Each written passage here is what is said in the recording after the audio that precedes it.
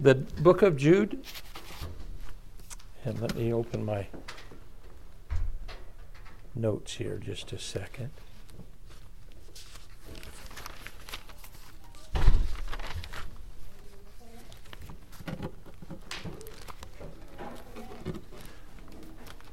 Once again, I'd like to read the first 4 verses of the book of Jude.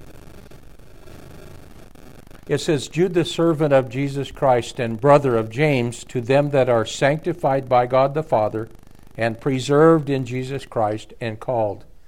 Mercy unto you and peace and love be multiplied. Beloved, when I gave all diligence to write unto you of the common salvation, it was needful for me to write unto you and exhort you that ye should earnestly contend for the faith which was once delivered unto the saints. And these 3 verses by way of introduction or greeting to them are not just so many words that flow together nicely, but these are to God's beloved, as he says here, and those things that we have in Christ Jesus, that we are sanctified by God the Father, preserved in Jesus Christ, and called by the Holy Spirit.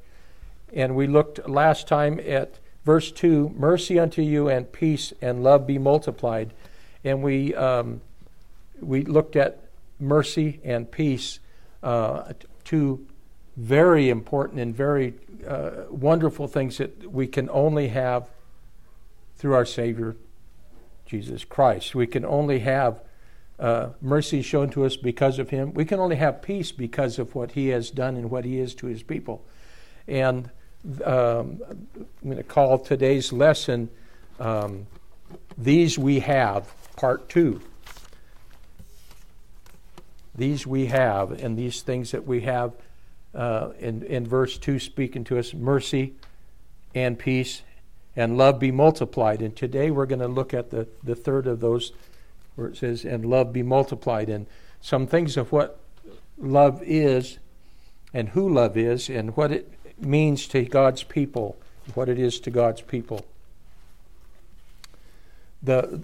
All the other things that we have as part of our redemption and salvation in Jesus Christ is the love of God not only shown to us, and a couple of things we need to see, that what love is, and God is, it's not just a verse that God is a loving God, but we're going to see that God is love. That's the pure and simple. Those many attributes that God has, this is one of them, and it's not fleeting, it's not in passing, it's not brought about by any outside force or any outside doing or influence. Some of the things that God's love is, we're not going to cover point by point, but we're going to look at several scriptures that cover these points. God's love is uncaused or unmerited. It's not God loves because of something that the ones that are loved did or do. It's eternal. We're going to see that. It's sovereign. We know that as other things that God does, He is a sovereign God, and His love is given sovereignly as He will. It's infinite. It's without limit. It's not a partial thing. If God's love is shown, it is shown with all His being. It's not changeable. It's immutable. It's not changeable in its character and what it is. It's not changeable from day to day. As we see in Malachi, that verse that we use, that we love, that says, I change not, therefore you sons of Jacob are not consumed. And there's a lot in that verse, and God's love is immutable, and He changes not, and His love is not changeable. It's holy. There's based on His holiness, that God is holy, and we'll see the verse that said God is love, and it's not just He's just a gushy, no problem love with whatever comes along, but we'll see it's a holy love, and it's gracious. God is a gracious God, and we we understand in part and we know in part some of these things, but we'll look at a few verses that expound on all these different points. To start with, turn to Psalm 146. 146.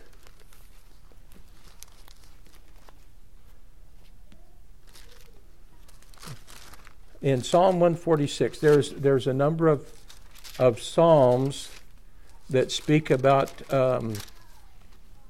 the psalmist in speaking for his people, God's people, the love that God's people, he causes them to have for him, and the love that he has, the psalmist and his people have for the Lord. But in Psalm 146,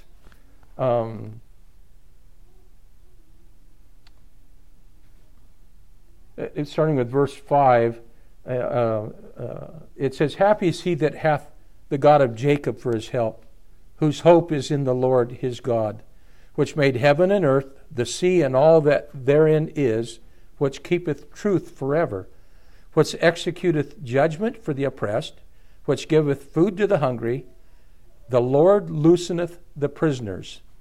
The Lord opened the eyes of the blind. The Lord raiseth them up that are bowed down.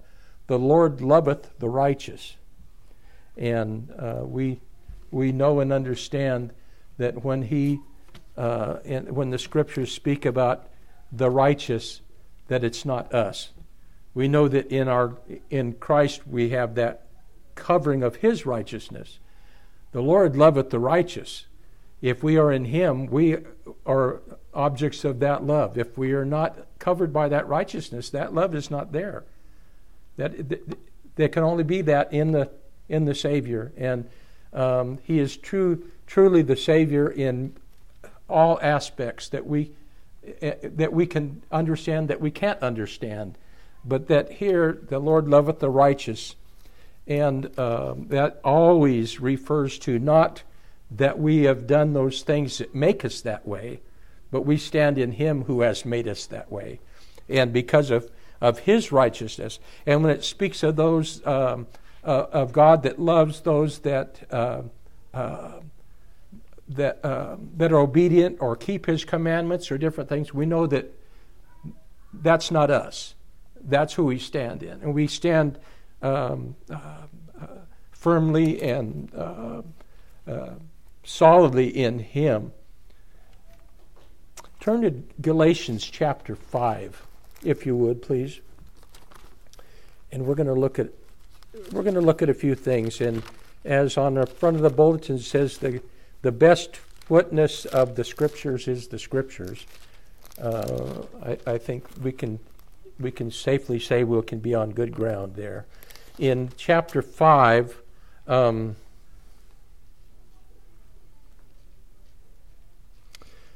and we'll see how these verses fit together and how they comment and they say on the love of God.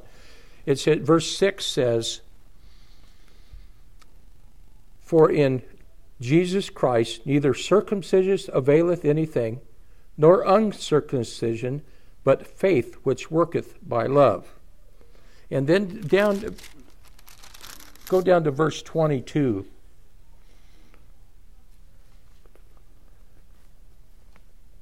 It says here that the fruit of the Spirit is love, joy, peace, long-suffering, gentleness, goodness, faith, meekness, temperance. Against such there is no law. And they that are Christ have crucified the flesh with the affections and lusts. In verse 25, "If we live in the Spirit, let us also walk in the Spirit." But up here, the fruit of the Spirit, and this is not an outworking of what we have done, but the Spirit, these are things that are shown and given to us, and that we in Him have a reflection of some of these things. Because we know that if we go down through these are not attributes of us. These are fruit of the Spirit, and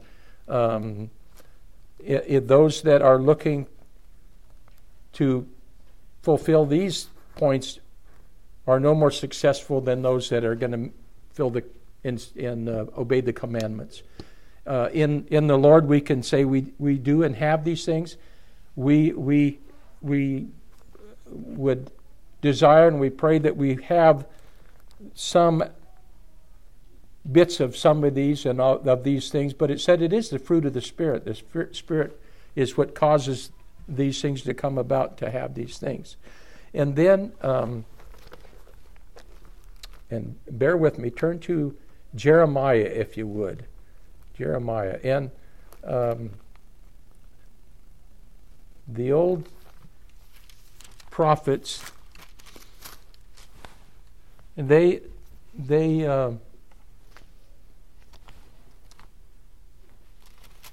as we've said many times, it's the gospel according to Isaiah, Jeremiah, Hosea, Malachi. Any of the books that we can name, we've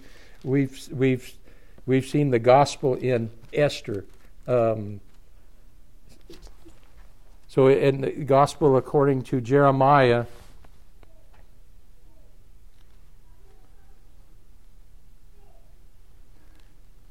it says here in verse 3, and not to leave out the 30 chapters of context, but it says here, "The Lord hath appeared of old unto me, saying, Yea, I have loved thee with an everlasting love. Therefore with loving kindness have I drawn thee." And we can say as God's people, if we are in that righteousness of Christ, if we stand in Him, and because Him we have a standing, because He is our Redeemer, we can claim this and say this as a fact. If He has loved us, He has loved us with an everlasting love, and we each of us can attest that He has drawn us with loving kindness and not harsh things. Harsh things don't lead to the salvation of His people. Remember that one of the messages we had recently that spoke about the gentleness of God leads us to repentance and to salvation, and that is indeed the case. We're going to look at several places now that are well known for speaking on this topic, but we're going to look at in 1 John. Turn with me to the book of 1 John.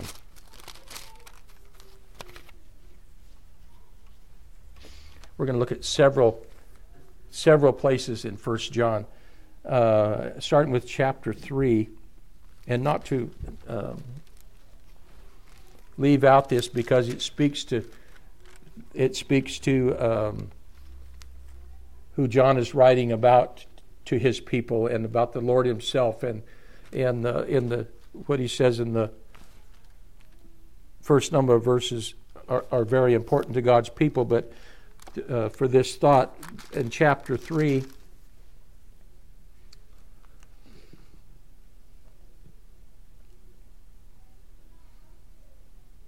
it says, this first verse of chapter 3, 1 John, it says, "Behold, what manner of love the Father hath bestowed upon us, that we should be called the sons of God.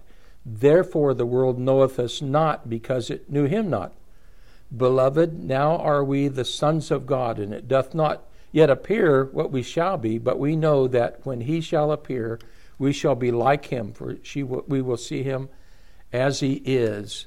And a couple thoughts of here, and it says, what manner of love the Father hath bestowed on us, that we should be called the sons of God. And just an inkling to the magnitude of the love He has shown upon His people. And it's, as we saw there was some of those points we mentioned, it's without limit, it's without exception to His people, those whom He loved. There's no, all of God's being is in that love to His people, and we cannot describe it, and we can't fully fathom that, what we have gained and what love He has shown to His people. And the second thought, in the Scriptures, when when it's the word in like verse 2, the first word of verse 2 here, it says, beloved. Those it's speaking about, beloved, those are those that are beloved of God, that are redeemed of God by our Savior, that stand in Him alone. That's the only way we can claim to be beloved. And we're beloved of each other in that way, but beloved of God implies all those things that we've mentioned so far and all the different things the Scripture reveals to us. And it's not based on love as we see it, as we can describe it, as we can feel it. We cannot imagine the love that God has, really. We've seen the outwork, and we know what He has done and does for us in providing, as we see, providing the salvation at all in eternity past, the eternal covenant that was given. When He, not only His mercy but His love, when after the fall in the garden, God spoke to them again, showing that the only way He could do that was because of who He saw them through. It wasn't their own standing. God couldn't look on sin. He couldn't stand to be in the presence of sin. But only because of that covering that He provided the picture of, and the literal covering of the Lord Himself in His righteousness, can anyone be called or claim or say that they are beloved of God. Only in that way. And there's only one truly beloved of God, and we stand in that love as we stand in that righteousness of His also. In chapter 4, this is not the only scriptures, obviously, that speak of love or of those attributes of God, but that we enjoy. But these are just some of them. In chapter 4 of 1 John, starting with verse 7.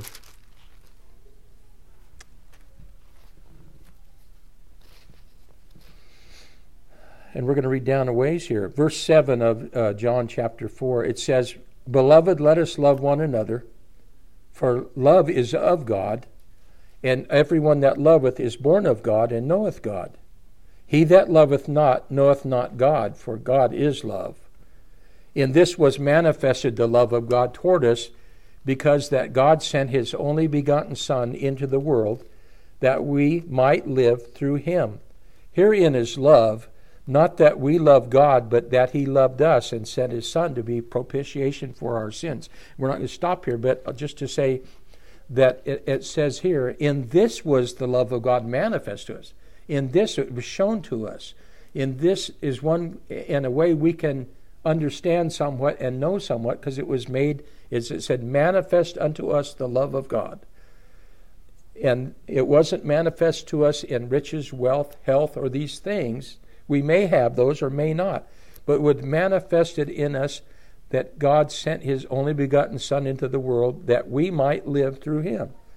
And that's God's love manifested to us. And picking up with verse 11, Beloved, if God so loved us, we ought also to love one another. No man hath seen God at any time.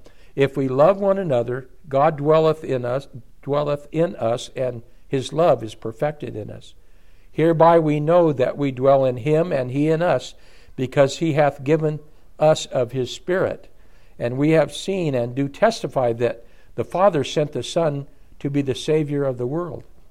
Whosoever shall confess that Jesus is the Son of God, God dwelleth in Him and He in God.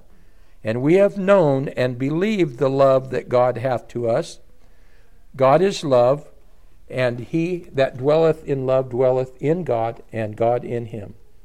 Hereby is our love made perfect, that we may have boldness in the day of judgment, because as He is, so are we in this world. There is no fear in love, but perfect love casteth out fear, because fear hath torment. He that feareth is not made perfect in love. We love Him because He first loved us. If a man say, I love God, and hateth his brother, he is a liar. For he that loveth not his brother whom he hath seen How can he love God whom he hath not seen? And this is the commandment we have from him, that he who loveth God loveth his brother also. Quite a bit in this passage through here, but as it says, by God's love is manifest or shown to us by what he did, by providing a Redeemer for those that needed redeemed, for his own that he had set aside, that he had sanctified. And that's how we know and can understand some of God's love. And it says in here too, there, verse 18, it says, there is no fear in love, but perfect love casteth out fear, because fear hath torment. He that feareth is not made perfect in love. And I think part of what it's speaking about here, at least, is God's people don't have a fear of God in Christ. We have a fear of God if it's in ourselves, but in that standing that we have in our Savior, it casteth out fear. That casteth out fear because we know that we are standing in him, and he sees us. He sees us in the Savior, and that's the only way that fear can be cast out and to be done away with, and that we have no fear in that way that we would have if we did not have that standing. And there's no terror of God in his people anymore. We don't have the terror that natural man has and may or may not admit to, but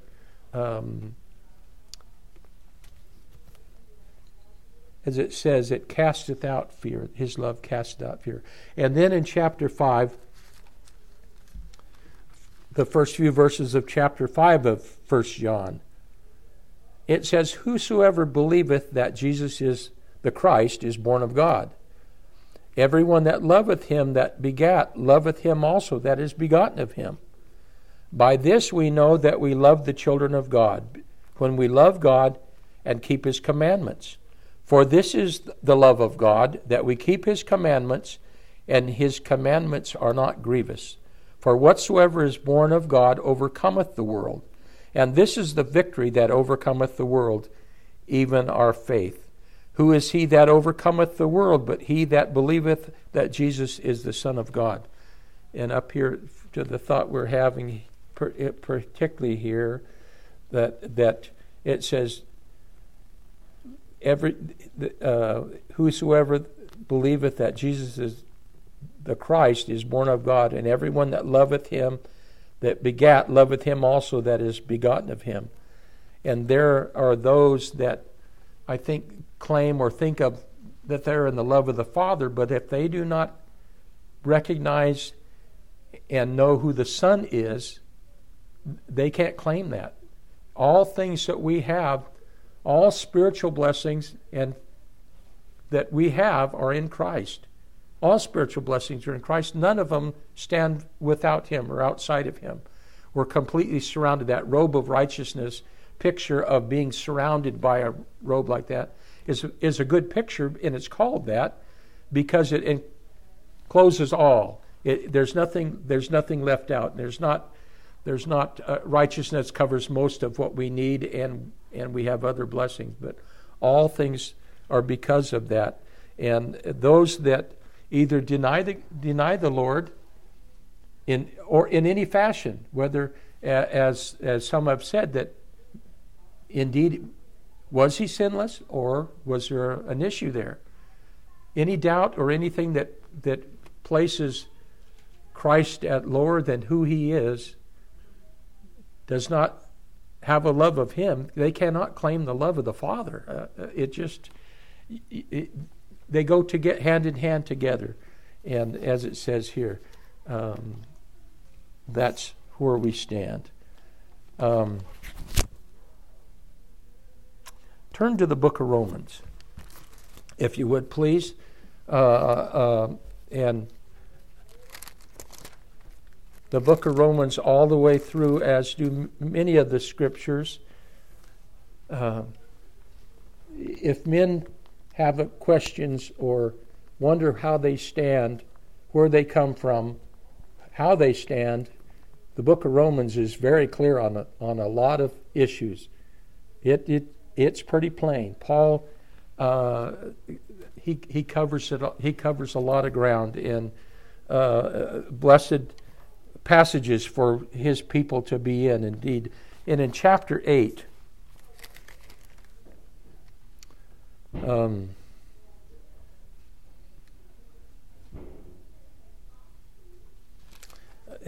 It speaks a lot of being in Christ, God's people being in Christ in the book of Romans, and keep the earlier parts of that in mind. And in chapter 8, I'd like to look at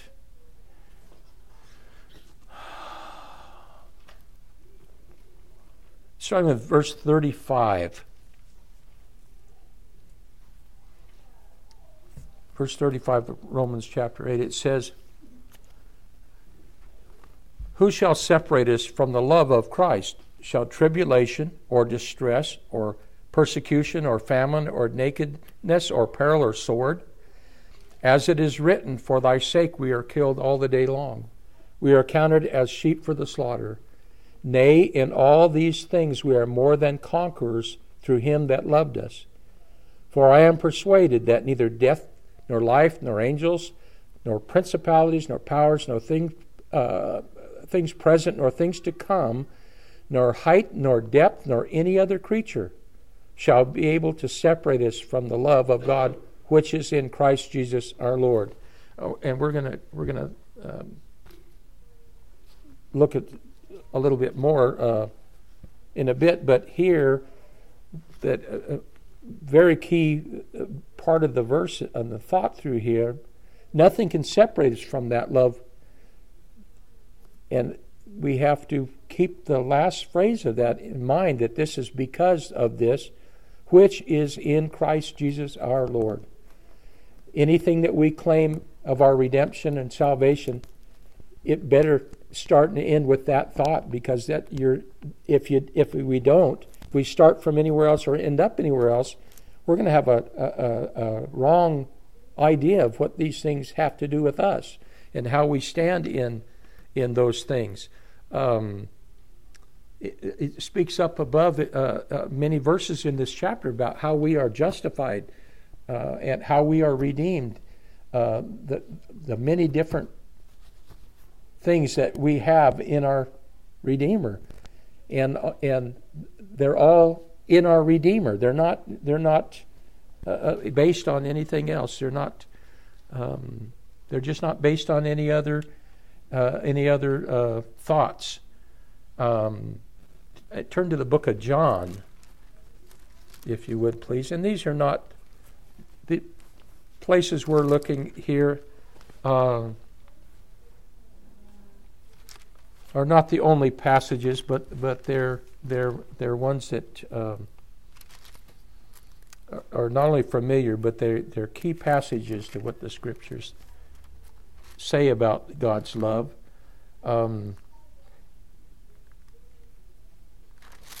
In chapter 3 of John, and I'd like to start with verse 14. John chapter 3:14. It says, "And as Moses lifted up the serpent in the wilderness, even so must the Son of Man be lifted up, that whosoever believeth in him should not perish, but have everlasting or have eternal life. For God so loved the world," verse 16, "that he gave his only begotten Son, that whosoever believeth in him should not perish, but have everlasting life. For God sent not his Son into the world to condemn the world, but that the world through him might be saved." And we know that this passage has been misapplied and misused and made to stand a couple of verses just by what the language of it says, the words of it say. But we have to keep in mind what we saw before in Jude. Those whom were called, those whom were sanctified, those whom have peace with him, and God's mercy has been on. Those things we have to keep those in mind and in thought there's some prerequisites for what it says here. It's not, and those who will believe in him and not perish but have everlasting life are those that were appointed to this, those that were predestined. I know that word is been kicked around pretty hard a lot, but God has known a people from before the foundation of the world, and those are the ones that he, as it says, will draw with cords of love. I've loved you with an everlasting love. Those people he has. Who those people are, it's pretty tough to say. We don't know them.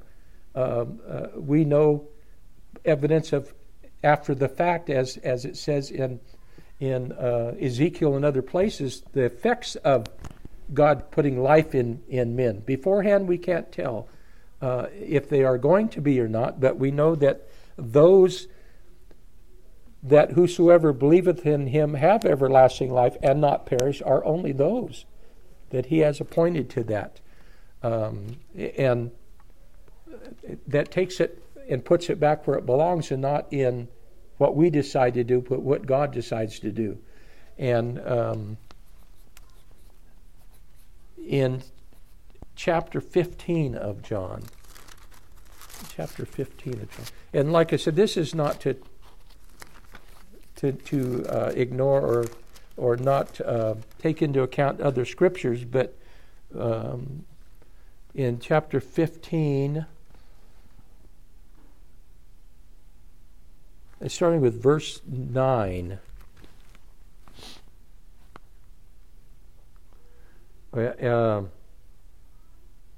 Up above here, he speaks that he is the true vine. This is the Lord speaking. He's the true vine, and have to be in that true vine. And it tells what happens above there. But in verse 9 it says, "As the Father has loved me, so have I loved you. Continue ye in my love. If ye keep my commandments, ye shall abide in my love, even as I have kept my Father's commandments and abide in his love. These things have I spoken unto you, that my joy might remain in you, and that your joy might be full. This is my commandment, that ye love one another as I have loved you. Greater love hath no man than this, that a man lay down his life for his friends." And speaking here, that as the Father has loved him, it says, so have I loved you. And those are amounts and degrees and capacities that we can't comprehend how much the Father loved the Son. And in him we know that we have that same love toward us.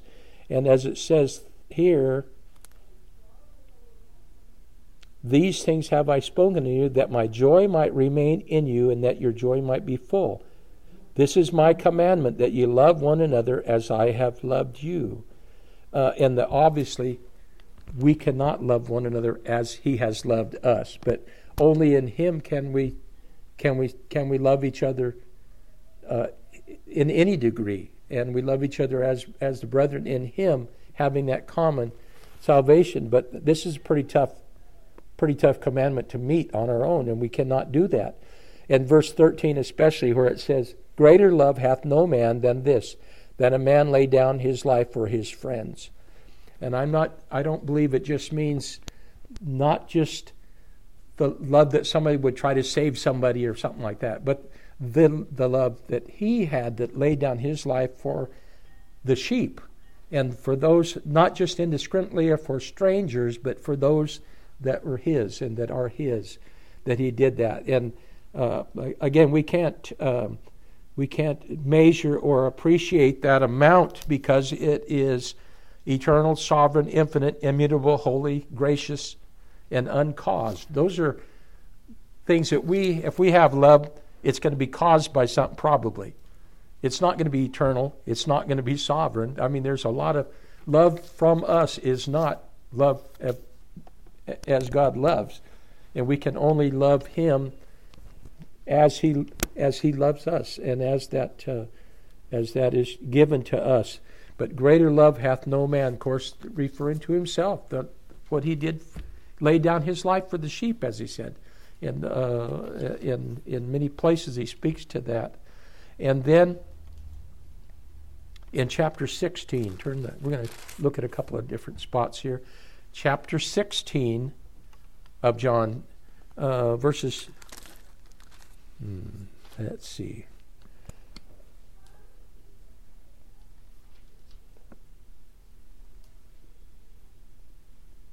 Okay, in verse 27. For the Father himself loveth you, because ye have loved me, and have believed that I came out from God. I came forth from the Father, and am come into the world. Again I leave the world and go to the Father. And up here it says, for the Father himself loveth you, because ye have loved me, and have believed that I came out from God. And those are spiritual eyes that were given to his and are given to his people. There were those among him that saw him physically. The two on the road to Emmaus, they physically knew who he was when he was amongst them, but they didn't understand. They didn't have eyes to see what he was and who he was to his people. And then in chapter 17, starting with verse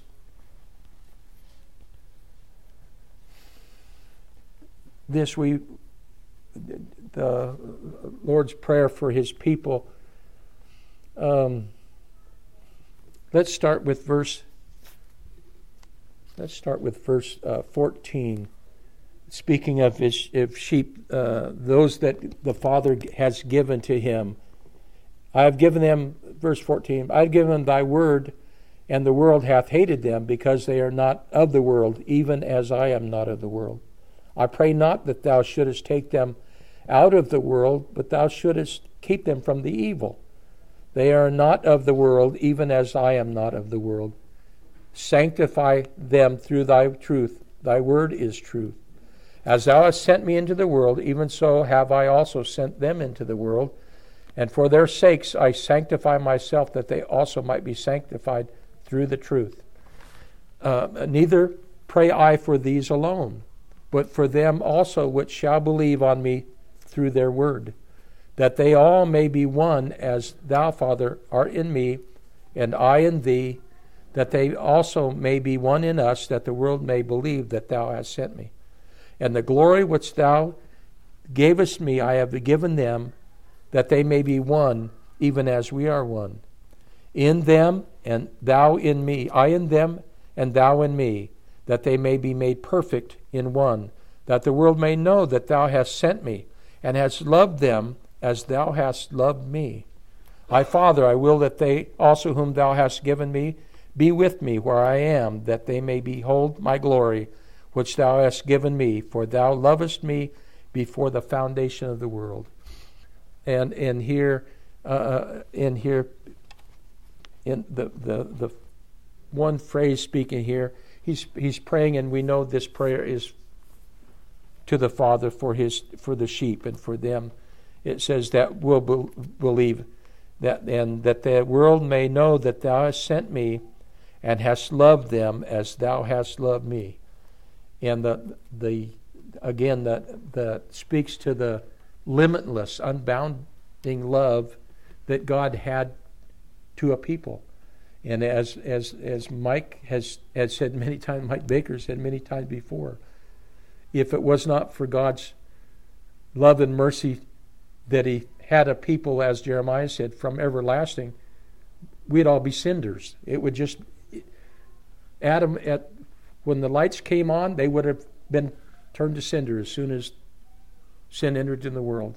If God had not a people, and had a people that he had placed his love on because of the Savior. And we have to keep this in mind, and next time we'll move on to verse 3 before we get into the rest of the book. But as we've said in the first two verses, all that those cover are blessings to God's people, the beloved, that those are things that we stand in and we stand because of, and only in the Savior, as it says, and we only love Him because He first loved us. And I think God's people know that, and they know that we didn't love Him first. And with that, we will look forward to next time. Thank you for your attention, and be free. And you know what? I may have to... Oh, I did start it.